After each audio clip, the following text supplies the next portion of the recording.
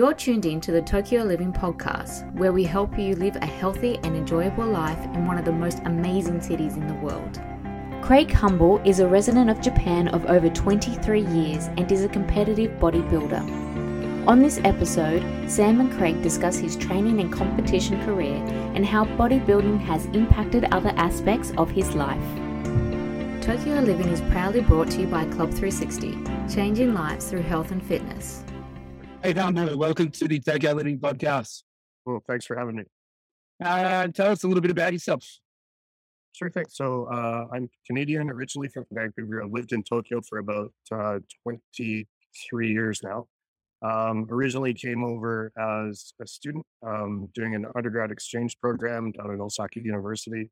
It was one of those things where when I was going to university, people that had been on exchange, when they came back, were doing an information session. When I happened to pop into it, they said, "Oh, it'll change your life."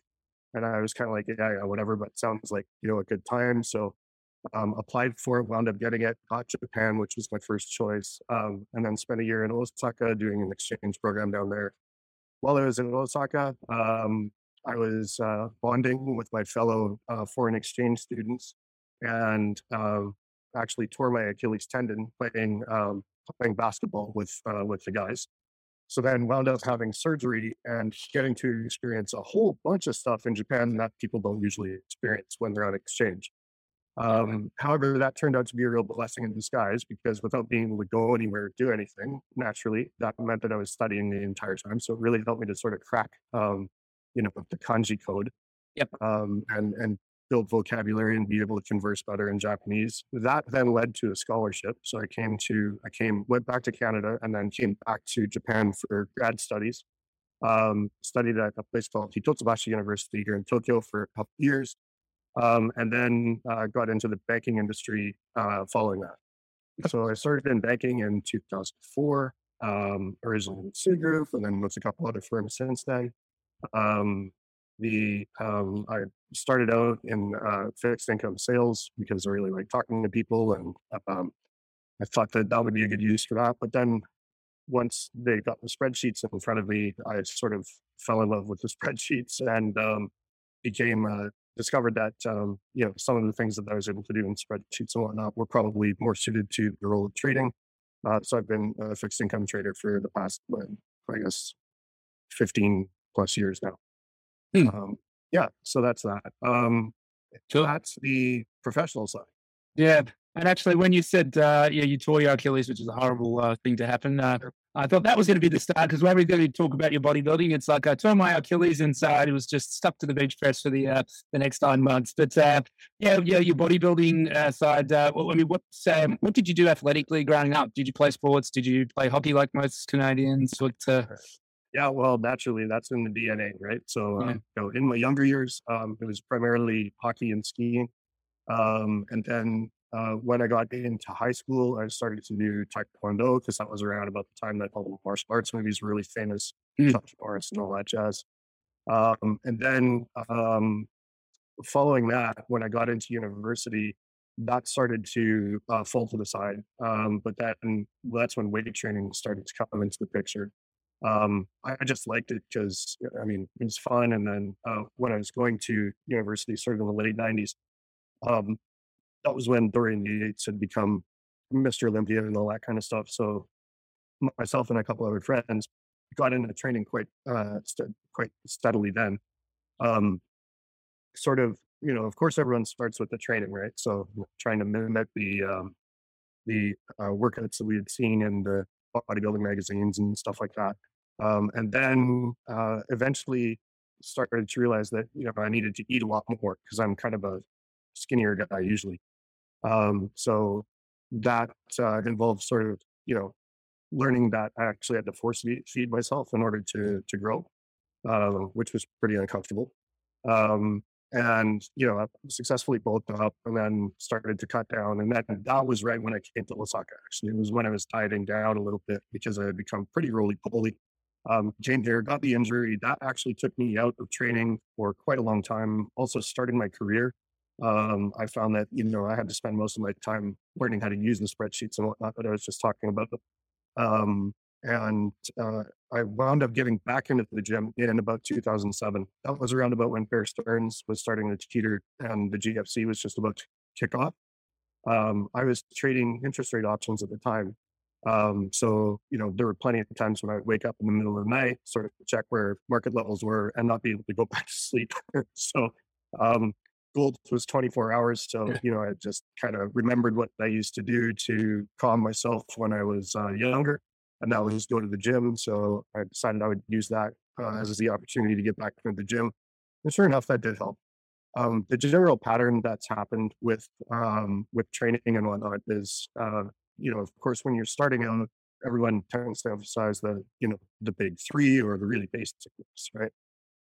So I really focused on that for the first couple of years when I was getting back into it, focusing mainly on building strength, etc. But then I started to discover that I was actually very good at getting strong and not growing, which is obviously not what I wanted to do. So although I was pound for pound quite strong, I wasn't getting the results that I wanted. So that's when I started to delve more into nutrition and to try to figure out, what piece of the puzzle I was missing there.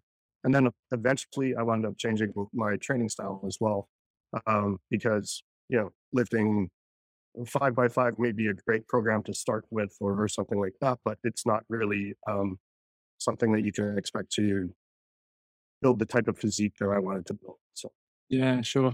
And so we mentioned Dorian Yates there. I mean, you said, I guess, copied exercise programs out of magazines and things. Were you sort of, Dorian at certain points was famous for doing very high intensity, low volume sort of protocol? Did you go through phases of doing some of that? oh, absolutely. I mean, I still I use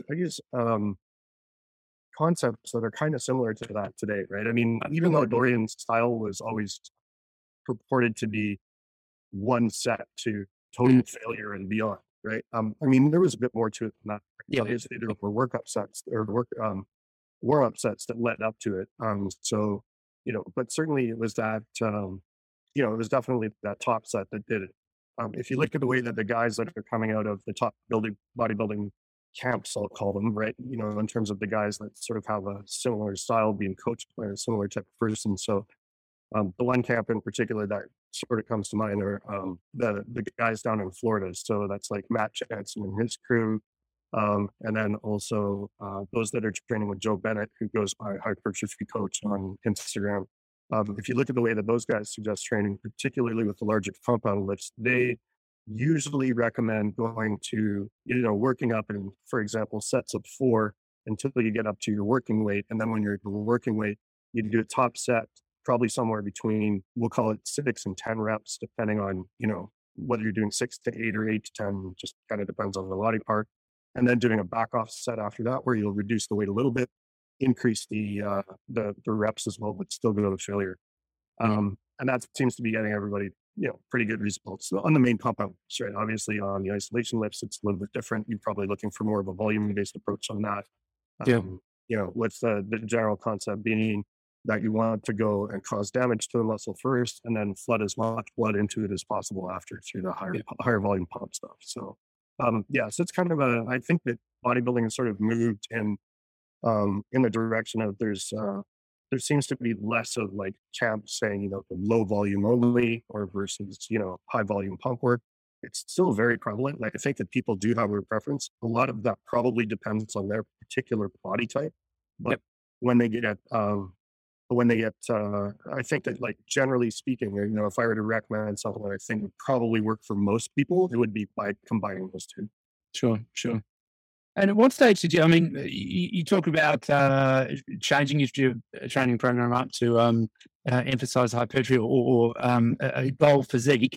Did you have the idea of the competition in mind, or where did that sort of come into it? Or did you go through stages where you were treating your training just as I guess a bit of stress relief and a hobby to a bit more of a serious endeavor, and then sort of looking towards really taking it to the next level with competition? What was that sort of timeline? Yeah, no, absolutely. It's just been a progression the whole time, right? So, when I started out, it was for stress relief, as I mentioned. Like I'm ignoring what my dreams were when I was younger, right? And just sort of like in terms of the past 15 or so years of continuous training, Yeah.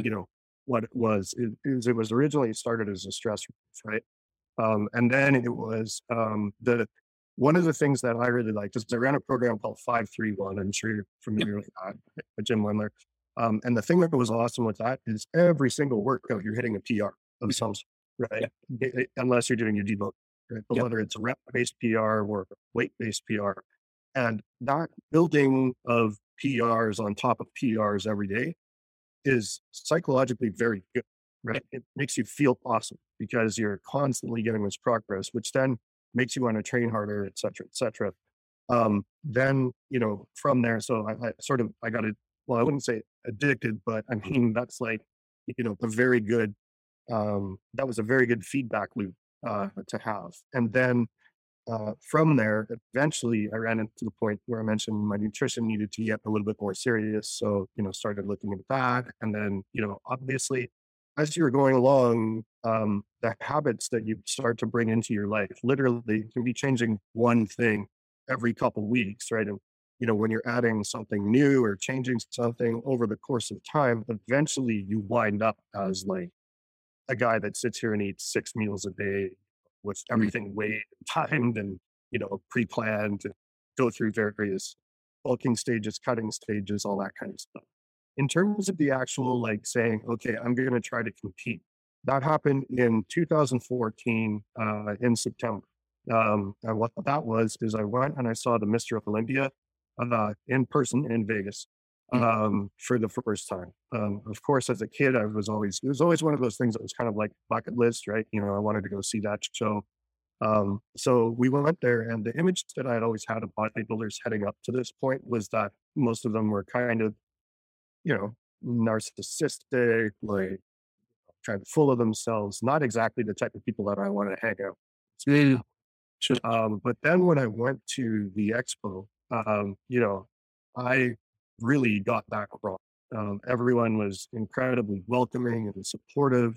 And it was a really, really great atmosphere. So I said to myself, all right, I'm, 30, I think it was 30, I just turned 39. So I said, if I put a year into this, right, and, go through a big bulking phase and then prep for a show, I can do a show as a master's and see it going. Yeah. Because master starts at 4. So then I did that. And then again, that feedback loop started again. So I won my first show, and then I competed in a couple other shows that year and won or placed second type of thing. So the feedback from that was very encouraging as well. Then I tried the next year competing overseas, did pretty well there as well. And then the following year, same thing. Then I've had a couple of injuries recently. Placings haven't been where I've wanted them to be, but I mean, we'll see how it goes. I just did my rotator cuff, so I'm battling, kind of pushing through that right now. And then when that gets up, I'll see sort of how everything looks once the muscle's back on. Club 360 is Tokyo's premier health, fitness and rehabilitation centre, offering physiotherapy, personal training, group fitness classes, boxing, sports massage, Pilates and nutrition consultations.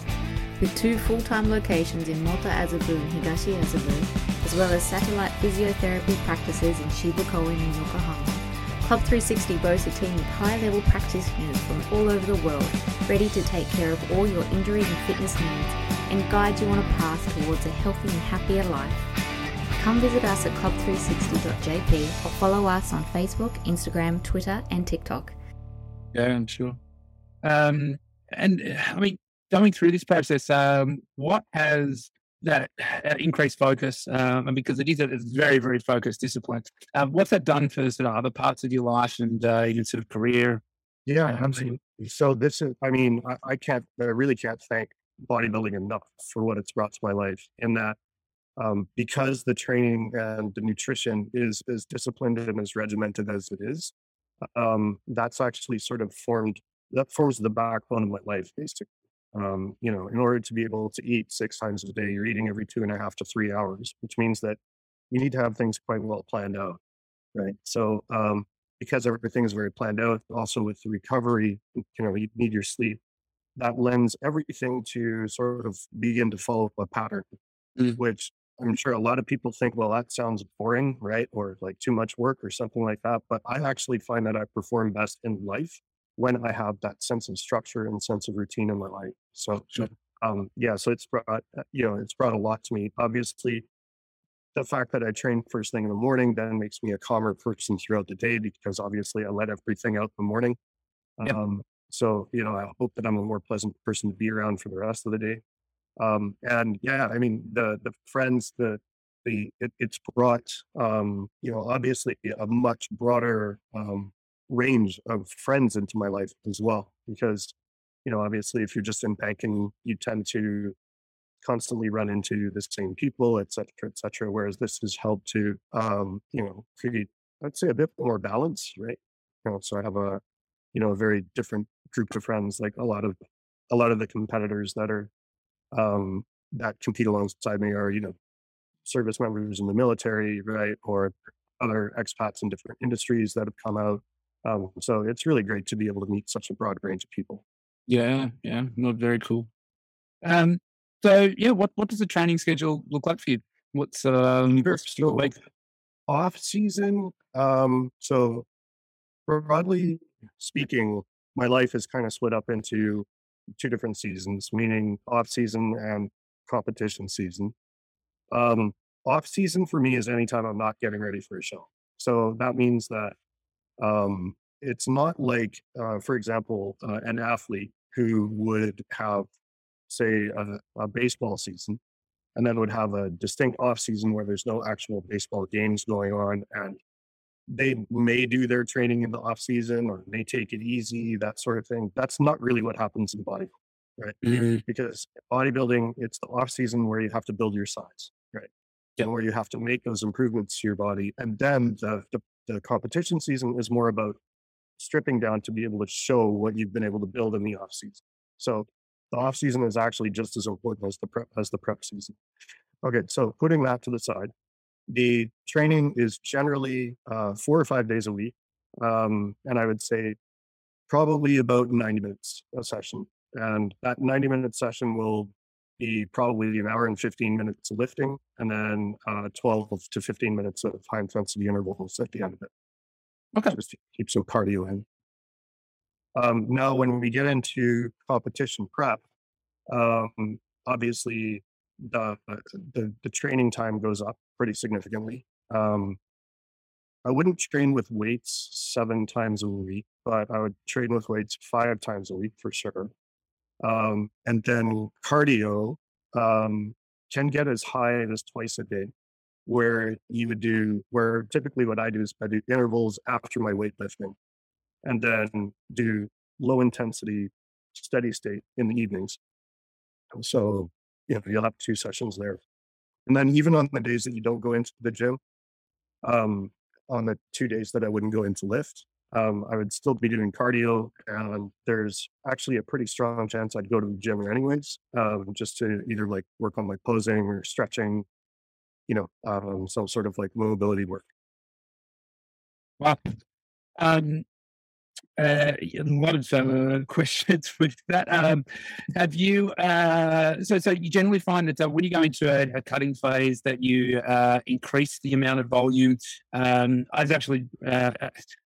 Sounds terrible. I was up in the middle of the night with my 7-month-old, and I was actually reading a mass research review article on that. The bodybuilding prep when you're in a cutting phase, increasing volume to maintain lean mass, which is, again, we were talking off air, but differences between bodybuilding and strength and conditioning. For a combat athlete, for example, you would generally use that phase to actually decrease training volume because you're trying to optimize neuromuscular efficiency and readiness to fight. Whereas, I find it interesting with the bodybuilding tap that having to actually increase the training volume when you're in a calorie deficit to try and maintain more of that muscle mass. So I guess because as a bodybuilder, you have a lot more muscle mass, so the potential for it to decrease quite quickly if you don't have that training stimulus is a lot more than, say, with a fighter that might have a moderate amount of muscle mass. They're not necessarily going to lose that if they drop the training intensity during the cutting phase. I think there's a couple of reasons for that, right? Like in the case of an athlete or a fighter, that's a performance-based sport, right? So your performance on the day of is what matters, right? Whereas with bodybuilders, more often than not, we're pretty much at our most fragile state we could possibly be when we step on the stage. Yeah. We're dehydrated. We have, uh, you know, generally been underfed for 16 weeks, usually. Um, Little body fat, hormones all over the place, right? So it's a very different focus, right? Yeah. In terms of increasing the volume, it's not so much increasing the volume of the weight training. So the way that I look at prep is when you're training with weights in prep, you are trying to remind your body, I need this muscle. Yeah. Right. So and that's actually why I don't change. I was still setting PERs on deadlifts and things like that 5 days out of the show in my last prep. And the mentality that I'm going in with is I need to maintain every piece of muscle that I have. So I will not tolerate my lifts going down. If anything, they're going up, right? Straight, like, you know, take a big pre-workout drink with a lot of caffeine in it and, crank up the death metal and here we, right? Because Yes. that's what the mentality is there. Then the other variables that you have are your nutrition, right? Particularly your carbohydrate intake, and then your cardio, right? So in terms of increasing the volume, we can increase the cardio without having much of an impact on our muscle mass, right? And that's kind of the main variable that we would tweak in terms of activity. But Yep. in terms of caloric intake, obviously we have pretty dramatic changes in that between off season and preparation season. Yeah. I know some physique athletes that do sort of avoid high intensity interval training, that they find the fatigue associated and potentially metabolic damage associated with that actually impairs their resistance training program. Have you sort of experimented with both taking the high intensity intervals out, and I'm sure you've sort of played around with that a bit. Yeah, so What's for you? I've done everything from no cardio and prep and retiring and relying completely on dietary changes, to doing like an hour of low intensity steady state along with say 20 minutes of high intensity intervals. Right. So I mean I've kind of run the full spectrum there, right? Yeah. Uh, in terms of the intervals affecting my training, no, I don't find that. I do that after my weight training, obviously. Right? Yeah. So the training comes first. And then whether or not my intensity slips on my intervals, to me, I don't really care about that. What I'm more focused on is just the mentally knowing that I'm pushing as hard as I possibly can during those intervals.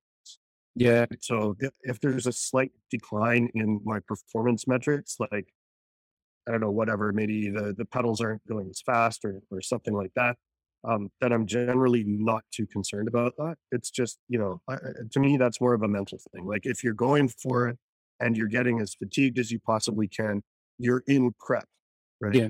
You're going to be fatigued by definition, right? Yeah. So Yeah. this is where you have to suck it up and say, okay, but I'm going to make sure I push myself as hard as I can, right? Yeah. Yeah. That's Throughout the rest of the day, I mean, it's pretty miserable in the past, in sort of the final, I would say 4 to 6 weeks. It gets to the point where, like, so you've lost so much fat off of your butt, for example, that if you sit down on a hard surface, it actually hurts, right? yeah. You know, when you're walking, every step is quite an effort, right? Yeah. But the thing is you have to go through that if you want to look good on stage. Yeah. It's just, it's a given. There's no way around it. It's much the same as like, if you're trying to lose weight, by definition, you're going to feel hungry because that's your body telling you that it needs more. But the whole thing is you have to use your mind to overpower that to say, yes, I'm aware that this is what my body's saying, but I want to look like this. So if I want to do that, then, I have to override these urges. Drink Yeah. a lot of water or something. Yeah, for sure. Yeah, I mean, I've sort of I'm sort of seeing my sister-in-law Mickey going through it now in contest prep. She's looking pretty good, partying it very well, of course. And I've seen Jared go through it as well when he was at 360. I've always thought I'd much rather you try and cut 4 or 5 kilos of fluid in a week for a fight rather than go through that. Yeah, I mean, but I can also see how that pushing through that discomfort can really bring a lot out of you. And even, like I said, with the high intensity interval training, sometimes it's the same in fighting, and I'll probably continue to draw parallels between the two. But a lot of those physiological interventions that we're using end up being more psychological. Yeah, you're using them more as a psychological intervention to train that mental toughness. That's actually one of the main rewards that I get from bodybuilding is when I'm on stage, right? And I know that for 16 weeks, I have not had an extra grain of rice than I was scheduled to have.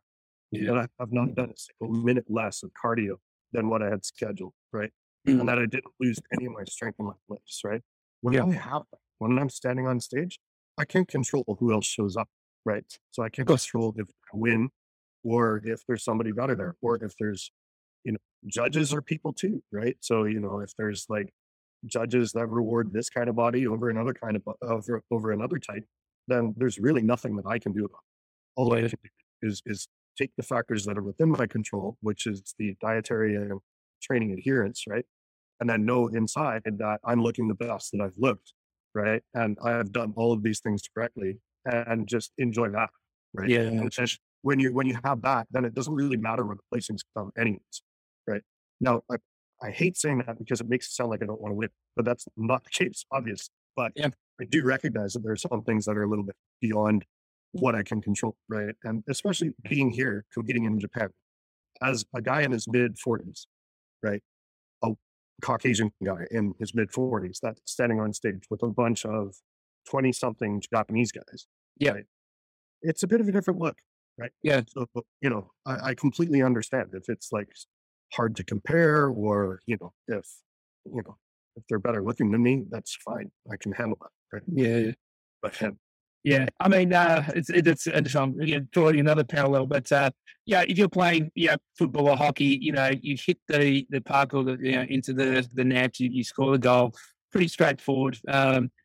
With fighting, obviously you're not the person out, but a lot of combat sports are judge-based, and there's a lot of subjectivity in terms of the analysis, and every fighter has been pissed off at some point by losing a fight that they thought they won.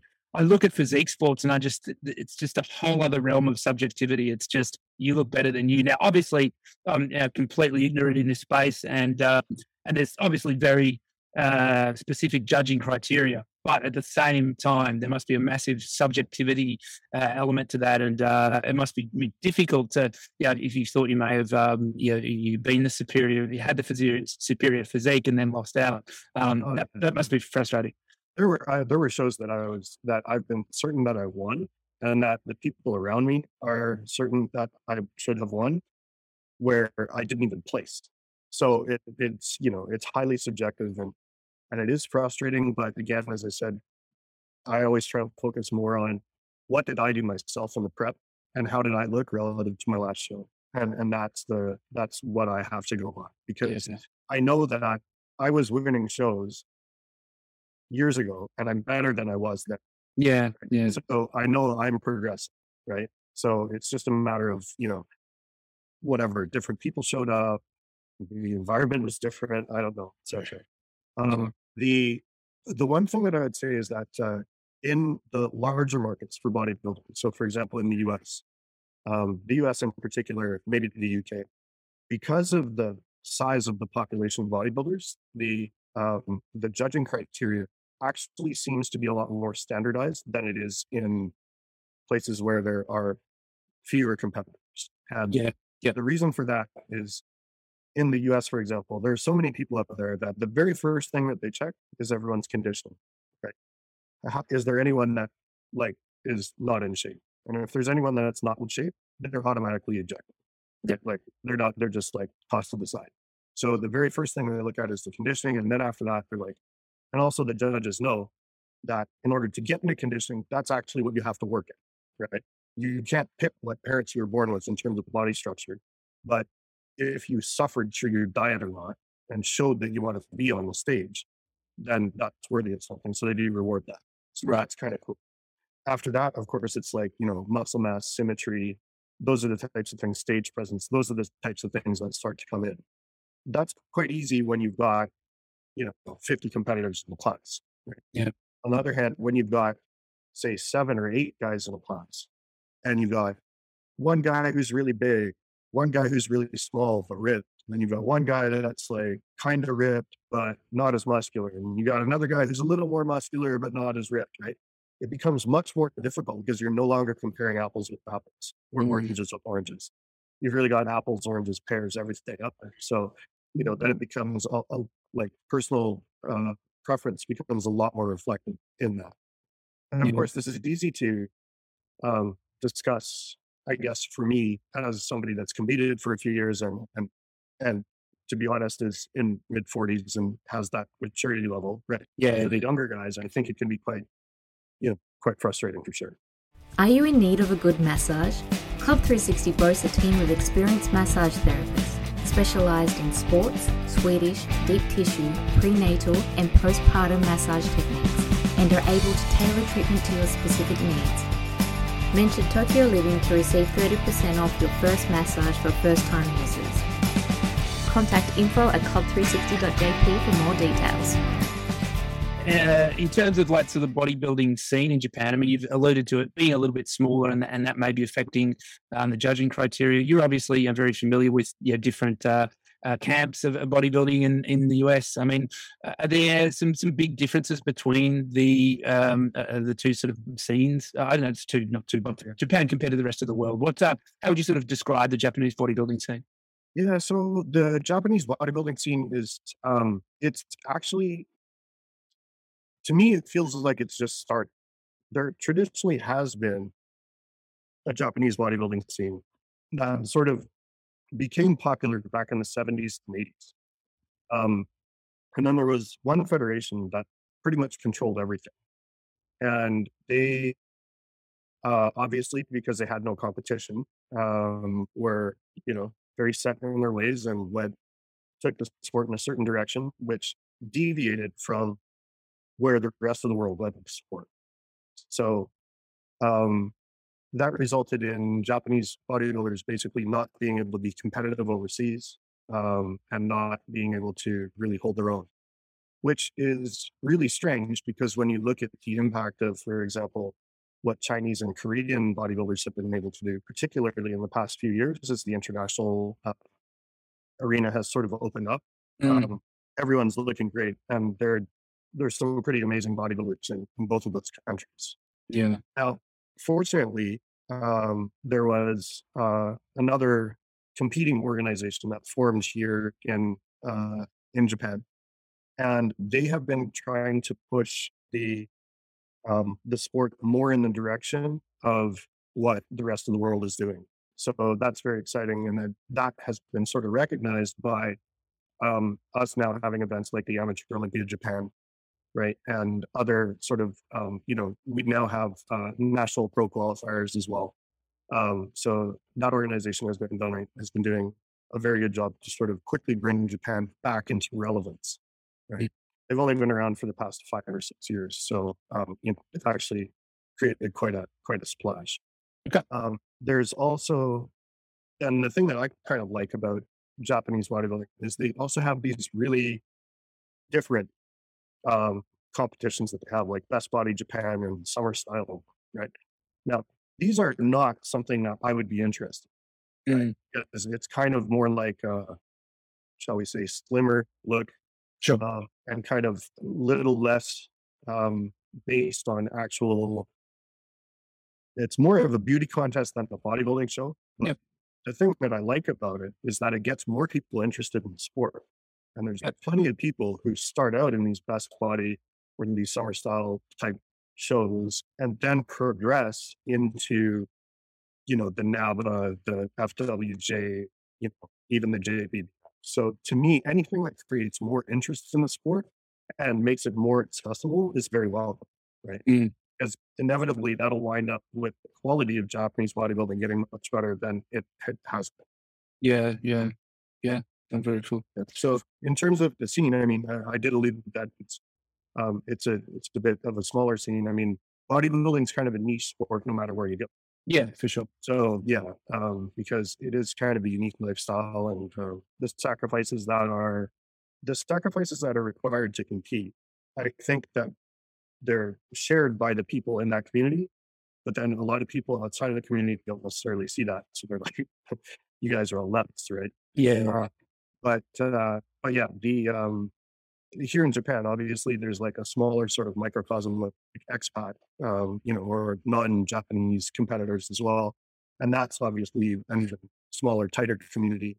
But I mean, my experience with both the local competitors here, as well as the foreign for the originally foreign people that are competing here, is that generally speaking, I've met far more nice people, right, than I have had negative experiences with. So Yep.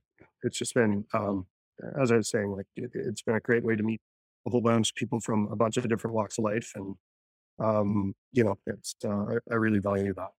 I mean, we've talked about the state that you put yourself in during contest prep, and obviously it's a massive challenge. Are there any other sort of major challenges that you've found through the sort of bodybuilding career? And Well, injuries, right? Yeah, a couple of years ago, I blew my ACL skiing, and then had to have surgery from that. So coming back from that, um, I I did my ACL in February, had surgery in March, and the very first Amateur Olympia Japan was in November. So I had it in my mind that I wanted to do the November show. And most of the literature that's out there for ACL recovery, everyone always talks about return to sport. And I think that if you're an athlete, and you're, say, a basketball player or a soccer player or something like that, that a return to sport, obviously just means when you get the functionality back and enough strength to play your sport back, not necessarily being a peak performance. In the case of bodybuilding, what I found out through my own experience is that it's actually longer than what they would prescribe as return to sport, right? Because they're saying, oh, return to sport's probably about 6 months, etc. In the case of bodybuilding, you have to return to sport first, meaning that you have to be able to lift again. But in addition to that, you have to wait for your body to catch up. So what happened when I tried to, I wouldn't say rush my prep, but when I tried to compete in such a short time frame, although I was able to gain the strength back, I didn't get my size back. So then when I stood on stage, I was like pretty badly imbalanced. Yeah, sure. Yeah. So I mentioned earlier that it's done my rotator cuff now. I just had surgery on that 3 months ago. But now using that experience, I know that, okay, so I'm 3 months out, which means that now I have the all clear to train as much as, I want, or as far as I can push myself to my limits, and that's going to be fine. And I figured that it'll probably take 2 to 3 months to get my strength back. In addition to that, that's roughly about the same timeline that I had with the ACL. And then from that point, I know that it's going to take me another 6 months or so to regain the size and get the balance back, right? So, with that in mind, I'm probably looking at competing sometime next year, hopefully earlier half of next year. But yeah, I mean, the injuries are challenging, and I think that I can see how they can knock people out because they're pretty.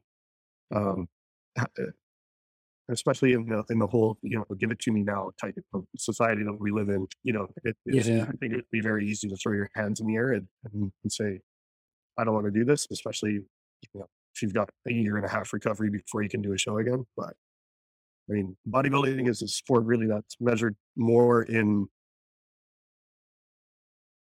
like decades than months, right? So, yeah, a bit of a different mentality. Yeah. Club 360 are proud to announce the launch of our online corporate ergonomics and wellness program. This program is delivered in bite-sized chunks of 1 to 5 minute video clips every day for 12 weeks and covers topics such as pain, injury prevention, desk setup, productivity, all-cause mortality, as well as a guide to 20 easy-to-implement desk-based exercises to keep you active throughout the workday. We also have an optional test and certification available. Contact info@club360.jp for more details.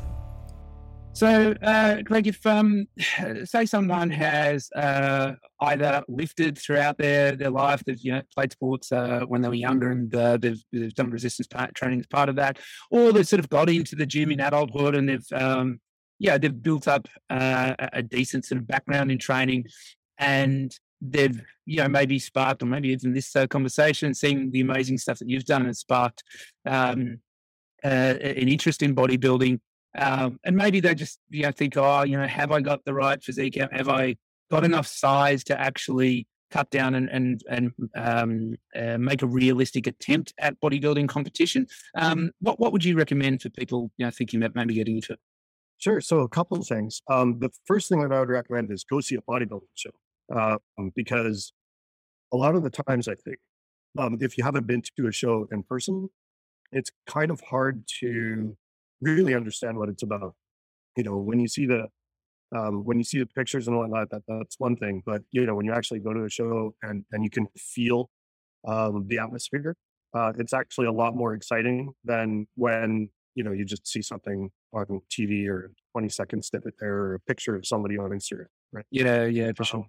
And if I were to recommend what kind of shows to go see in Japan, I don't even know if I'm allowed to do this or if I'm going to get flack for this someday, but FWJ, that's Fitness World Japan. They're the ones that run the IFBB Pro League qualifiers here. They have some very big shows, like they have the Japan National Pro Qualifier in May. They also have Amateur Olympia, which is usually around November type area. Those two shows are amazing if you want to go to see them.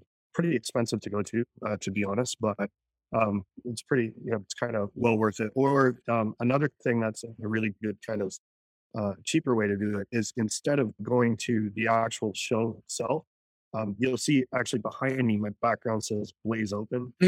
Blaze Open is the regional qualifier that's immediately before the national show in May. So a lot of the same competitors are competing at the Blaze Open because you have to do a regional show to qualify. So that's kind of a way that you could go and, go see a smaller show, but still be able to feel the environment and not necessarily break the bank when you see it. Yeah. The reason why I recommend that too is also because when you get there and you see all of the people competing, it may make you feel a little bit more comfortable in terms of, well, there's actually people of all different sizes, right? People of all different shapes, people of all different conditioning that are doing this, right? So I think that it helps you to understand a little bit more that you don't have to necessarily look like Mr. Olympia to start bodybuilding. Yeah, sure. And that's a really big thing, because in order to become a pro in bodybuilding for a male, it generally takes 5 to 10 years of competing. So 5 to 10 years of competing. So that means that if you start out and you don't necessarily win your pro card in your first year, you are not a failure, right? You're pretty much on par, right? Yeah, sure. There's so many things that are involved in the sport, whether it's, the whole, obviously there's the training, there's the nutrition, but then there's posing, and then there's stage presence. And then there's just stuff like that. Like when you look at the guys who have never practiced posing or anything, and they get on stage, they're shaking. They may have the best physique, but if they're shaking and they don't know how to pose correctly, then they're not going to look as big or as confident or carry the same air, so all that sort of stuff comes a bit easier. Yeah. So I would really suggest getting up to go see a show and just kind of relax and understand that you don't have to, win everything straight from the get-go in the very first show you ever did. And actually, there's a lot more involved to it than what you might think. Yeah. With that in mind, and the fact that there is so much involved as well, I would strongly recommend hiring a coach. And that's simply because what happens with a lot of people, even if they're quite well versed in nutrition, is especially when you get into the last 4 to 6 weeks, where I was saying every step is an effort. When you get into that sort of situation, you need an objective pair of eyes to tell you what's going on with your body. Everyone has this. Mhm. No matter how many times that I've done shows. I mean, I know that in that last 4 to 6 weeks, I'm going to sit there, I'm going to look at myself in the mirror and I'm going to say, oh my God, I still have so much more fat to lose. What am I going to do? And then the next minute I'll look at myself and think, oh my God, I'm so small. I've lost all muscle. What am I going to do? And then the next second, I'm going to look at myself and say, hey, I'm actually looking pretty ripped. Like the way this new vein and this new striations coming through, et cetera, et cetera. It's just all over the map, right? So you don't have someone to sort of right the ship and make sure that you're headed in the right direction. I think it can be quite challenging.